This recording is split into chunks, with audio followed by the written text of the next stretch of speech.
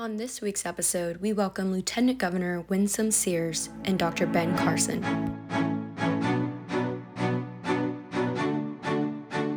Lieutenant Governor Sears, there seems to be a spiritual illness in our nation. You look at what happened in Wisconsin, and if you just examine the evidence and the charges against Rittenhouse, many people would concur that justice was served. He was not on trial for being in Wisconsin. He was on trial for the charges that were levied against him, reckless homicide. And so it's important that we respect our rule of law. And then you look at places where they're going in stores in Louis Vuitton, 80 people in mass breaking into stores, stealing and looting. Other stores, 20, 30 people going into stores looting. Have you ever seen a time like this in America? Is it spiritual illness? Is it chaos? Is it one party or the other? What do you attribute it to? There is a movement afoot, unfortunately, and I think it's to destroy America in some form or fashion. It is to get rid of civil society and to put in a different society. Antifa is alive and well, and unfortunately the media, which should be helping to root out this kind of behavior, is telling us that, for example, we don't see what we see. You recall when there was fire in front of the CNN building, and the reporter was telling us that it's just a little civil disunrest, whatever. But behind the reporter, the building is burning. And you're trying to figure out why is the media complicit in trying to tell us we don't see what we see? And it's because I think it comes from a certain side of the aisle, a political aisle, and they don't want to say that these are their folks who are doing this, So it's just a mess, and we've got to get a hold of it. Otherwise, we will destroy ourselves from within. Dr. Carson, have you ever seen a time like this that exists? Yes, I've seen a time like this in other countries, like Venezuela most recently, which used to be really quite a happy place. I've visited there many times. Beautiful hotels and resorts and shops, museums. People were very happy. The biggest argument they had was whether they were the most beautiful people in the world. And you see how quickly things devolved. And what's going on in our country right now is there's a faction that doesn't like the way we do things, doesn't like what we stand for, and they would prefer to have the utopian type of government, as they see it, where the government takes care of you from cradle to grave, but you give them all power. That, of course, is antithetical to the American model that is based on the people, and it's supposed to be up for and by the people. The government is supposed to work for the people, not vice versa. But if you want to change that, you have to first create a desire for change, which means you have to get people to believe that the system is terrible, that it's systemically racist, that it is evil, and if you can get enough people to believe that, then you can generate the momentum for change. Lieutenant Governor-elect Sears, obviously you were elected to office many years ago, and because of family tragedy, you decided to step down and be there for your children. Obviously, you decided to come back again, and this time you won a statewide election, making Commonwealth history as the first African-American woman ever in the history of the Commonwealth to be elected lieutenant governor. Did you run because you did not see the change that you wanted in those elected officials? Did you run because you felt you had a better vision? Why did you run, and what do you hope to accomplish now that you are Virginia's lieutenant governor-elect? I ran because I saw that our children were not being educated. I saw that there were opportunities and they weren't being afforded to those who were less advantaged. And I've always thought, and I've been taught, you can either light the candle or you can curse the darkness. To light the candle is to find a solution. To curse the darkness is to be a victim, and I'm not a victim. And I figured that I'm going to get in the race and I'm going to do what I can to make this world a little bit better. I know that education lifted my father out of poverty. So I know where to look when I look for the scores. The scores are horrendous. Black children, by the time they reach the 8th grade, 84% of them in Virginia can't do math. 85% of them are functionally illiterate. For Latinos, it's 70%. For white children, it's 45%. And Asian children, it's 35%.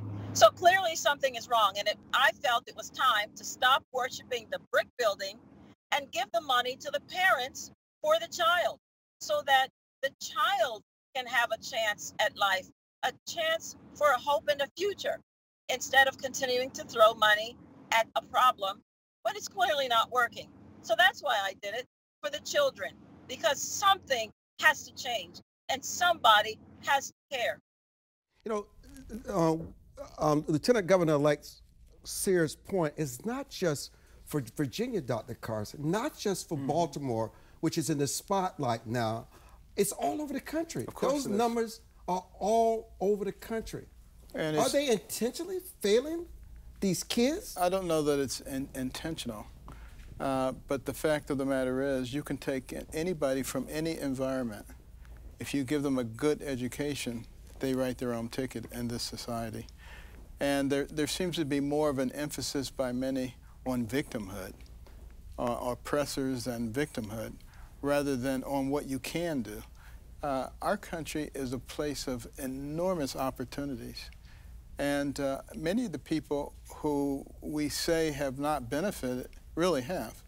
There are a lot of people who say there's been very little progress made in the black community over the last several decades. That's not true. When I was a kid growing up and a black person came on television who was not in a servile role, it was a big deal. Everybody came to see what this was that was going on.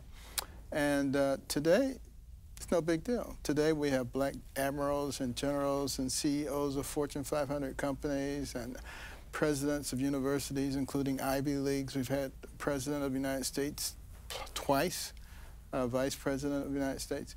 Almost any position that you can think of. So to say that there's been no progress is sticking one's head in the sand. Doesn't mean that we don't need to make more progress. And what we really need to do is help people to understand that we, the American people, are not each other's enemies, and not fall victim to those who are fomenting hatred in our society. And it's rampant throughout our society right now. And we just have to stop listening to them. Jesus said it first, a house divided against itself cannot stand. Abraham Lincoln repeated it. And it's absolutely as true today as it was then. Lieutenant Governor Sears, you know, you mentioned this. This is in the rich story of your family. Your father came to America with $1.75. There were times in your educational career you were so disappointed in the school system in the United States that you would go back to Jamaica during some summers and continue your education there because you thought the education system was better. What is it that needs to change in the American educational system that can benefit and lift all ties of children so they can be educated and contributing citizens to this great melting pot of America? Well, it has to be competition. I tell you, I have a business.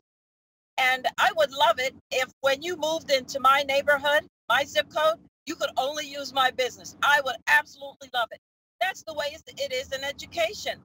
There is no accountability. You know, this is the school that you must attend based on your zip code. You have no other options. If the school is failing, then tough. You know, we'll throw some money at it, and maybe you'll succeed, maybe you won't. You see, you don't have a choice.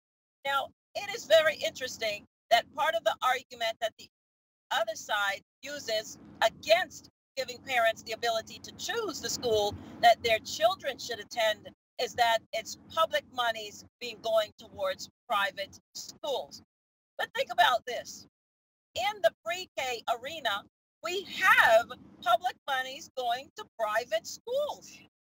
We fund that as the public, as the taxpayer. And then when you look at the university level, the college level, we have public monies that go to private schools, private universities. Imagine if you were to tell a parent that your child, when it comes to college, university, could only attend the college closest to their zip code. No, it wouldn't stand, would it? Of course it wouldn't. So you see their arguments on the other side of the political aisle, it's hollow. It is hollow. And it is time for us to give parents the ability to choose whatever schools they want their child to attend. It's very fascinating, Lieutenant Governor-elect Sears.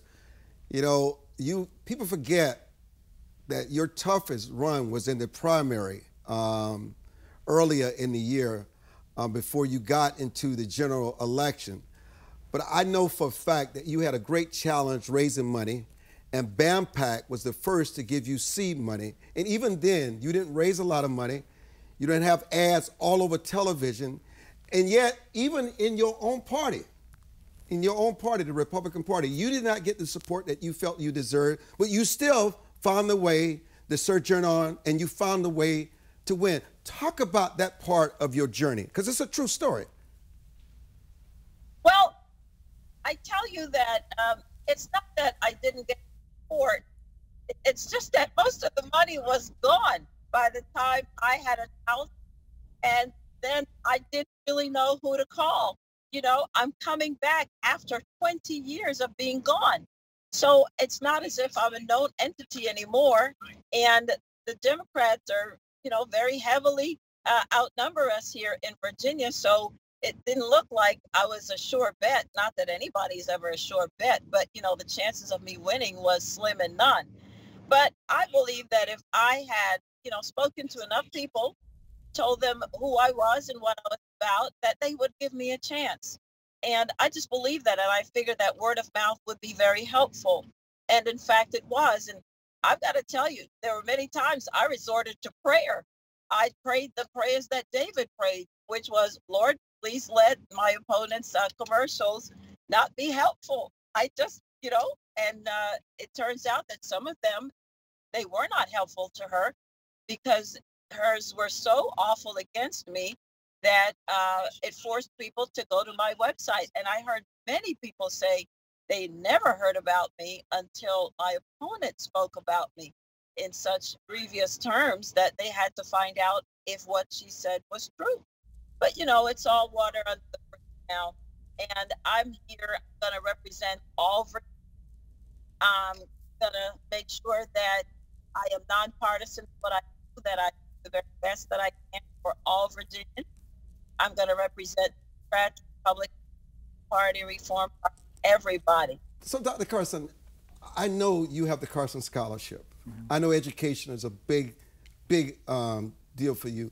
What do you think the issue is? Are the teachers? Is it the teachers union? Is it that they don't believe that every child can learn? Obviously, it's not always the lack of resources. Well, I think it's because people don't put the emphasis in the right place. The emphasis should be on what we can do, not what we can't do, not what we have done in the past. There's so much potential that exists in every child. If you have a normal brain, you can do almost anything. Billions and billions of neurons, hundreds of billions of interconnection. Your brain can process more than 2 million bits of information per second. It's a matter of putting the right material in front of that brain and helping them to absorb it.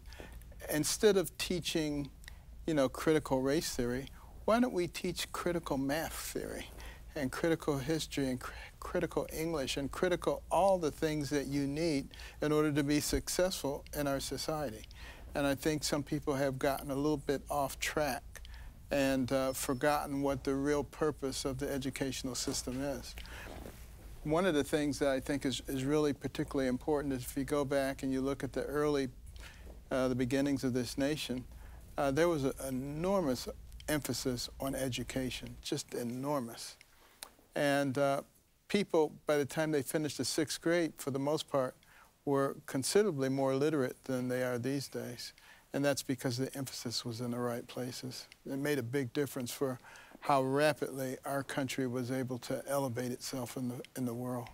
Is there anything that this current, I know there's so much criticism of this new administration, just every aspect, and I'm part of that criticism, so let me just be clear on that.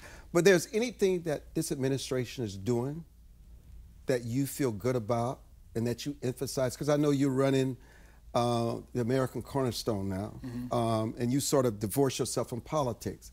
Is there anything, you know, the Bible tells us if you find something good, praise it. Have you found anything good? Boy, that's a tough one. That's a tough one. Let's just hope that that they come to something good at some point. I mean, when you look at all the things that were happening before, we were energy independent. We had some semblance of order at the border. The economy was strong. You know, inflation was low. Things were moving in the right direction. And now it seems like we've reversed virtually all those things in record time.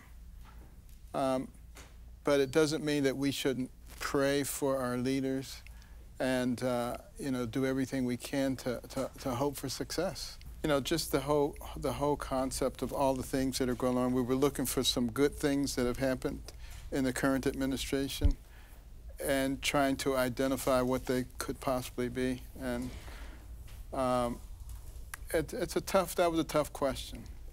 But I think they mean well. The problem is that what we're faced with right now is something that we really haven't been faced with before. In the past, Democrats and Republicans, they wanted the same thing. They have very different approaches for how to get there, but they wanted the same thing. Now we have a situation where one side wants traditional American values and the other side really wants to change things. And they want a government-centric society as opposed to a people-centric society. So those are two things that are pretty diametrically opposed, and I think that may account for some of the rancor that's going on in our society today. Talk about why this administration has lost so much support in the down ballot. Just then start with your election cycle and the governor-elect Glenn Youngkin. This has been happening. Is it that they're out of touch with the American people? I mean, you have people like Manchin and Sinema who's not going to support they're just not going to support it. What is it that in that budget? You once served in the legislature. What is in there that has people so riled up? If I knew, I could talk about it. But, you know, the thing is this big. Nobody knows what's really in it, you know, including the people who are voting for it. And that's a travesty all in itself. You are voting on something that could possibly change our lives forever, and you don't know what's in it. You can't say that you've done your due diligence. I can tell you that in our election in Virginia, it was all about the bread and butter issues, you know, education being one. How dare you tell me that I am not responsible for the education of my child? Mm-hmm. You stay out of it. Isn't that why we elect school boards? We make the choice in who we want to have on the school boards making certain decisions as our representatives. And if we don't like it, we're going to vote you out. The Virginia Constitution tells us that we, as parents, have the right to raise our children, to decide their upbringing. We don't need the Constitution to tell us that, now do we? Absolutely. We know. That's our right. We birthed those children. We gave life to those children. They're our children. They don't belong to the government. Otherwise, this would not be America. This would be a different country altogether. So we stuck to those issues that the people cared about. For example, defunding the police. Stupidest thing I ever heard. Of course it is. Who wants to defund the police? Who are you going to call when you're being assaulted? Who are you going to call when they're breaking into your home? Now, we understand that there are bad apples in the police profession. There are bad apples in every profession. Bad doctors, bad lawyers, bad teachers, bad police. We'll get rid of the bad apples and run with the good. We need some more training, yes. There are mental health issues that we need to understand, yes. But, we have to remember that when you're running away from the violence, the policemen are running towards it. And men and women. Logic and common sense, that seems to be the thing that has been lost recently. From a whole variety of different aspects. You go to things like COVID. We've known for hundreds of years the importance of natural immunity, how effective it is. Now all of a sudden, natural immunity, what is that? That's the federal government's response to it, even though it's considerably more effective than vaccinations. And when we start, creating policies that have no resemblance to things that make sense, we get a lot of confusion, we get a lot of resistance. People are being painted as bad people because they won't get a vaccine. I think people would be happy to get a vaccine if you were honest with them, if you level with them, and if you allowed them to make that decision with their healthcare provider. See, the problem with this discussion, and I saw you on the State of the Union recently, it's a trap, because you're not saying that the vaccine does not work. No.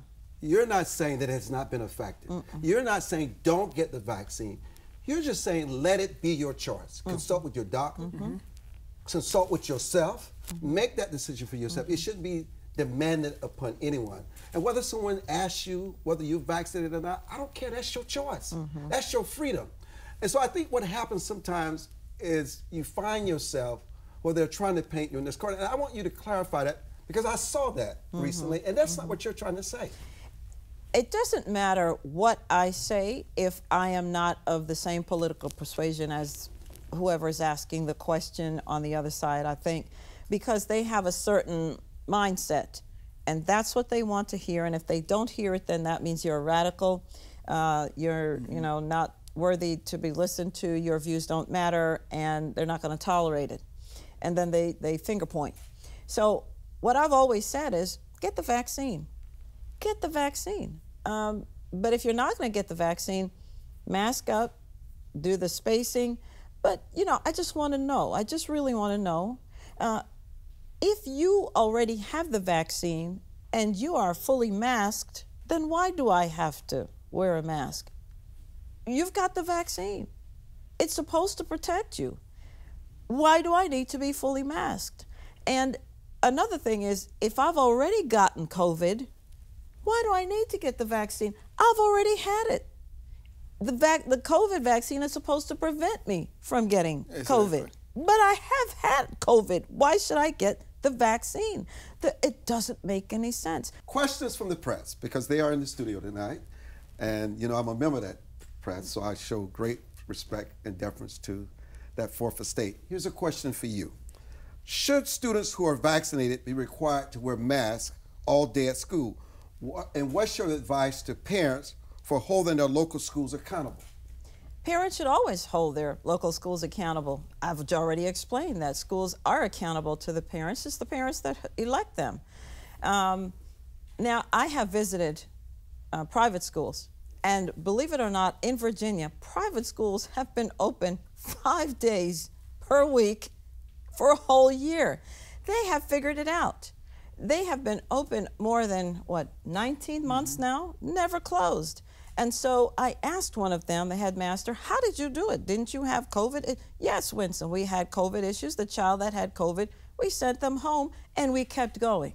Never shut down. Why? Because he said, if we shut down, the whole school shuts down, and we shut down fully. We probably never will open again. And he said, we don't get paid to stay home. So if you can figure it out at the private school level, then why not public schools? And so what has happened now is private school children have gone further ahead, right? And the public school kids have missed out yet again. So that's why we need competition in schools. There has been quite a bit made over, we talked about this with the vaccination status. Do you think, this is an interesting question because I want to get into this by the way, does she think her election will inspire other Black Republicans to run for elected office in Virginia and around the country? I hope so, because, you know, I'm taking the brunt of what's happening. That's cool. I love it because finally we are talking about the things that matter. Why do you vote the way that you vote? Have you considered that you're just voting along a party line that you really don't believe when you delve into the issues? It looks nothing like what your beliefs actually are. And I'm willing to be, you know, whatever the punching bag, whatever it is that they're doing, because there's certain parts of the population that want to change. As I've said, there's some of us who want to leave Egypt. If you want to stay in Egypt, that's fine. But the rest of us want to go. We're going to go, and we're not asking you to let us go. We're just going to go. It's a very good point. Because we're adults. Yeah. We're adults, and this is a free country. And, you know, I want what, you know, you see a white person on the road walking. You don't know if they're a Democrat, Republican, Libertarian, Green Party, Reform. You don't know what they are. But I see you. You're a Democrat. I'm a Democrat. He's a Democrat. What kind of political power is that? None. None. And unfortunately, a lot of black people tend to toe the line because they don't want to be ostracized. Mm-hmm. They don't want to be called names. But fortunately, a lot of people are starting to break that mold now. A lot of people are starting to think for themselves and not be afraid, and look at the things that are really going to be helpful for them, like school choice. You know, education is the key to success. And it's not necessarily about one's skin color, because if you look at Ghanaians and Nigerians in America, there is no wealth gap there. But what do they emphasize? Education and family. And we need to get back to emphasizing those very same things too. You know, that's what my mother emphasized. Well, you talk about family, and if, as we say, that the family is the foundation of society, well, then if we look at the microcosm of the black family, can we see why we are in such dire straits? 70% of black children are born into single-parent homes. Where is the father? Something's got to change. And as I've said before, when you look at the Tulsa race riots, horrendous thing that happened to us. Right. But let's ask ourselves, this was after the Civil War. They had zero. They started with zero. How did they amass that kind of wealth to even have something to fight over? Exactly. They didn't get their 40 acres and a mule. Why is no one talking about that? So if those people can succeed after the Civil War, then what is our issue here today? Why can't we do the same thing? We can and we will, but it starts with education. You know, I must mention this, okay? I think it's so important that this audience understands that you're not speaking as a black person. You're speaking as someone who's had experiences all your life. And that there's no such thing as some talking point you're speaking because this is how the man want you to speak. These are your beliefs. This is what you've known all your life from your parents. You know, you hear, oh, he's speaking like the man. They're talking. I mean, that is so demeaning to where you've had to come from to be where you are today. And you need to, people need to understand, it's not just about race to you. It's about that you care. You come from a culture of education. You come from a culture of discipline, a culture of sacrifice, a culture where you believe in God. Yeah. First and foremost, and you don't apologize for that faith. No. See, here's the thing. If you tell a black child that they're oppressed, they're victims, it kills that spark, that God-given spark in them to want to explore, to want to do great things. You know, you're a victim, you'll never be anything unless I help you to get there, and these are the people over here, they're trying to stop you. And so they walk around with this victim on them. I think not. Exactly. Absolutely not. I used to hear that all the time when I was a kid growing up in Detroit and Boston. You can't make it, you have all these obstacles, all these people are against you. And then when I started reading all those books about explorers and surgeons and entrepreneurs and scientists, and I began to understand that the person who has the most to do with what happens to you is you. Is you. It's not somebody else. It's the man in the mirror. And so we can achieve. We can do that. The opportunity is there. people have come from other countries and they've made good. My father, again, $1.75. And if people say, well, you're a token, how? Do you know how I got my first college degree? I put one of my last baby on the back of my husband's bicycle, in the bike seat, took her to daycare, dropped her off so that I could go to school. When I started college, I had 3 children under 5, my husband and I. He had already had his degree. He took a lower paying job so he could be home more so that I could go to school.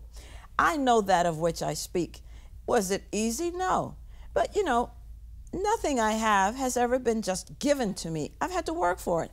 Other people have had to work for it.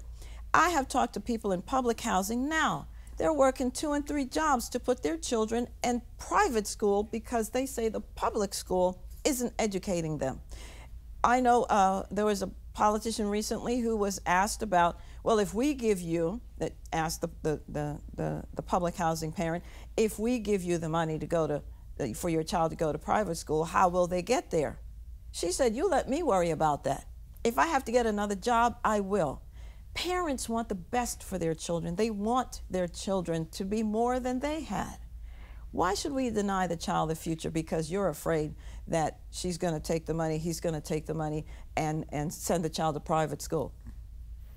Rich people have that opportunity. Why can't poor people have that same opportunity? Homeschooling has increased dramatically, particularly in the Black community, which I think is a fabulous thing.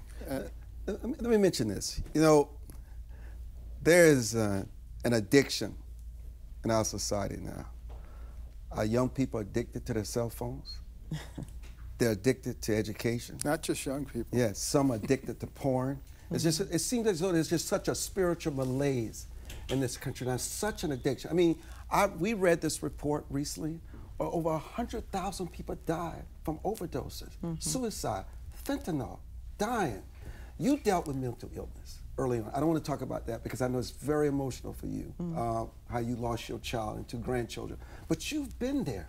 How do we, from your experience, how do we help these babies and these adults get away from these addictions that are just killing them? There's something happening in our families, and we've got to get the families back together. Parents have to be parents, and we can't, say to our children, everybody gets a prize. You go to a birthday party and you get a present, but it's not your birthday. Right. Then we've got parents that they're always over their child. The child can't ever skin the knee, because the baby can't, have any bruises or anything. Come out of the tree. We've just become so overprotective. I wonder how we made it to this age because, I have fallen out of trees enough time because I was a tomboy, I hated dolls. Well, we've left our faith behind. That's been a big part of it. That too. And at American Cornerstone, 4 principles: faith, liberty, community, and life. And it's our Judeo-Christian values that teach us how to relate to each other. It says, love your neighbor, not cancel your neighbor if they don't agree with you. And, as we've moved away from those beliefs about helping others, about being kind, even if somebody disagrees with you, it's been replaced by pure evil. And then we look at society, and right is wrong now. You can't call a spade anymore because then they call you names. They say you're intolerant. When tolerance, they define it as whatever they agree with. Right. And if they don't agree with you, then you're wrong and they're right. And they're going to fix you. And the way they fix you is by throwing you in a box somewhere. I don't understand that. We're just not allowed to be anymore. Can I just be? Can I just be who I want to be? If you want to be that, be that. You made history. We've gotten so bogged down in the issues, and I want us to come back to this on your voice in your future. You're the first woman who happened to be Black to ever be elected lieutenant governor in the Commonwealth of Virginia. I mean, have you absorbed that? Well, I've been running for it since January, and I passed the first hurdle, which was the convention. And then we had to get the general, and that was November. And now I still have to wait until January 15th to be sworn in. And then I have to wait another 2 days after that before I finally get the gavel to bring the Senate to order. So I just want to help, you know, I just want to serve. It doesn't feel any different. It's an opportunity for me to serve the people, and I keep saying serve because that's what I wanted to do. I told you the reason I got in was to do something about education because our children aren't learning. Now, what is history for me is that a black lieutenant governor is passing the baton to another black lieutenant governor. So he's a Democrat, and I'm a Republican. He's male, I'm female. I mean, that has never happened before. So that, on its face, is progress. That in the former capital of the Confederacy, a black lieutenant governor is handing the baton to another black lieutenant governor. Don't tell me this is 63 when my father came and we couldn't, you know, live where we want and all that good stuff. We've come a long way. Now, we have a saying in the black church, we may not be what we're supposed to be, but we ain't what we used to be. And that's America. She may not be what she's supposed to be, but we've certainly come far from 1963. You know, I want to mention this here before I go back to the good doctor. People fell in love with you with that big gun. And there were a lot of messages there. Yeah. Second Amendment, but people forget you're a soldier. A Marine. A Marine. A Marine. But a soldier still. No, a Marine. A Marine. A Marine. Okay, a Marine.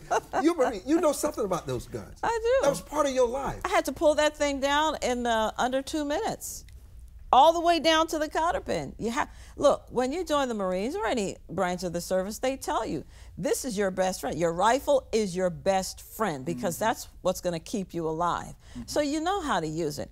But having said all that, do they not know that the fastest growing gun owners in, not Virginia, in the entire United States are women?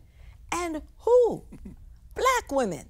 So who's going to come get our guns? Really, we're not giving them up. And you hear so much against black people with guns where the only time you ever see it is when there's some crime committed. Can we show black people with guns who are law-abiding, who have it for protection? Can we do that? And by the way, the very first gun confiscation laws were against black people. Do you know who was denied a concealed carry permit? Martin Luther King Jr.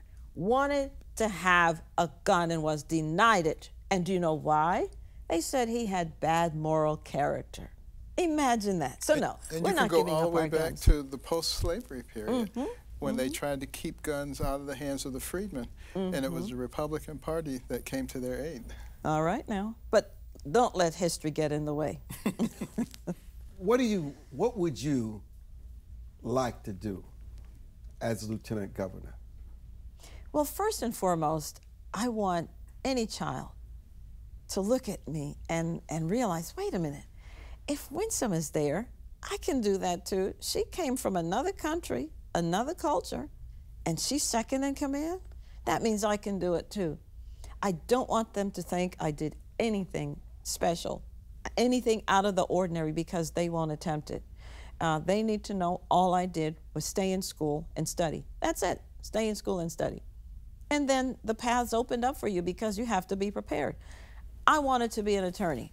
How am I going to get there? I've got to get a law degree. You know, we used to read for the law. Some people still do that. But if you're going to get somewhere, you've got to be prepared for it. And I started later in life, with children even. So no one can say, I can't do it.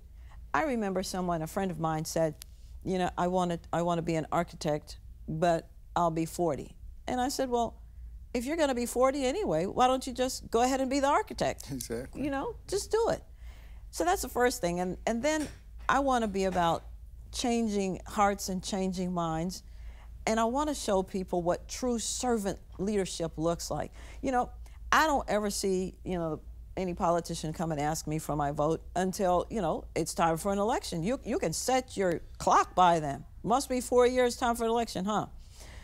I want them to understand that we are the ones who have the power, we the citizens, and we give you our power to make certain decisions on our behalf.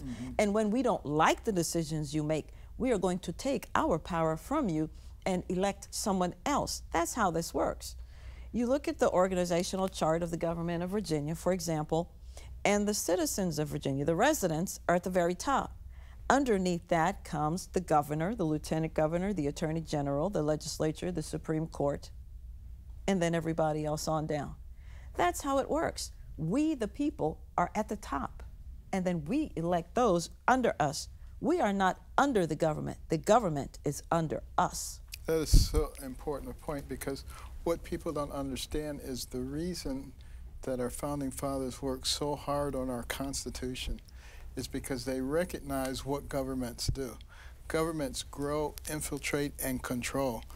That's what they naturally do. Just like a lion kills gazelles and eats them. That's what they do. They're not bad animals. That's what they do. That's what governments do. So you needed a constitution in the hands of the people to control the government. That's what our Constitution is there for. There's one thing you cannot ignore, that the sleeping giant, the American people, have awakened. COVID has awakened in them what's going on in the classroom with their kids, the explicit sexual material that's being taught in their textbooks, this transgender movement. And no one is against people and their preference. They just want to make sure that their kids are not in the same bathroom with men who can do harm to their kids. Parents want to protect their kids. It doesn't have to be us versus them, but the point is they're wide awake now. And you can see it spreading all across this country. And it's not just liberals and conservatives and Republicans, it's just the American people are awakened. It's reflected in the polls. And the media is in a tailspin trying to understand why Biden's numbers continue to drop. But I want to bring you to this point. This is going to put you on the spot. Does it not dishearten you to see such an educated former Attorney General for the state of California, United States Senator, presidential candidate, a black woman, Kamala Harris, and all that she's accomplished? Obviously, she's been reduced to the sidelines by this administration. It's just obvious. How does that make you feel? I think she has to come to terms with what's happening to her. If she says nothing is happening, then I guess we're supposed to assume nothing is happening. If our eyes are deceiving us, then I guess that's what's happening. She was elected based on certain factors, and she's been given certain opportunities to make certain things better, but we're not hearing anything about those. And if the Democrats are saying that they love everybody more than anybody else, then we have to ask, where's the love for Kamala? That's what we have to ask. She's the one who's going to have to answer that. She's the one who's feeling the love or the lack thereof. Dr. Carson, if you had to give President Biden some advice today, what would it be? I would tell him to stop being so political and think about what's good for America, what's good for the American people, what has worked in the past, and what can work today. To just throw things out because the previous administration was doing them, that's very third grade. No offense to third graders, but I mean, it is really sad that we have degenerated to the point where because they were doing it, even though it was working, I don't want to do it. That's infantile behavior. I saw an early tweet of yours after January 6th. I was inside the Capitol during January 6th. I was there. I saw that chaos. I saw that craziness. But you say, guys, this is not how we do it. We're better than this. Yeah. You condemned it from the start. From the beginning, and I took flack for it. Look, wrong is wrong. You don't break into the Capitol. You don't distress people. You don't cause people to fear for their lives. You don't do that. I mean, after all is said and done, you're breaking all this stuff. Who's going to pay for that? That's our tax money that has to pay for that. we use the ballot box to make the changes. I have seen what happens when you dislike what's happening in your government. I have seen people thrown into the back of trunks, full of bullet holes. I've seen that when I was a kid. That's not what we want here in America. So I could never have agreed with January 6th, never. And yet, the other side has put out advertising, commercials that said I was the leader of part of that. This is the kind of stuff that we have to ask ourselves, who in their right minds would believe this when I'm on record as saying you don't do this? I wish that there could be some kind of law that we could put forward that would say your commercials have to be honest. They just have to be. You can't just lie about people and destroy people politically just so you can win a political Well, a few weeks office. ago, a bunch of people broke into the Department of the Interior, pushed past the guards. You didn't hear anything about it, did you? No, I never heard that. Yeah, because, they were leftist. Oh, well. And as someone who's a part of the Fourth Estate, we should always be the referees. We should always be neutral, show all sides and let people come to their own conclusion. But much respect for you, because I know you did say that, guys, this is not right. This is not who we are. You condemned it in the beginning. And I do know that report was out there. Listen, congratulations to you. Thank you. You got a lot of work ahead. Well, I thank Virginians for taking a chance on me. And if you didn't vote for me, give me a call. And I'm going to love on you, because I'm going to show you that I aim to be the best lieutenant governor you've ever had. Thank you for listening to this week's episode.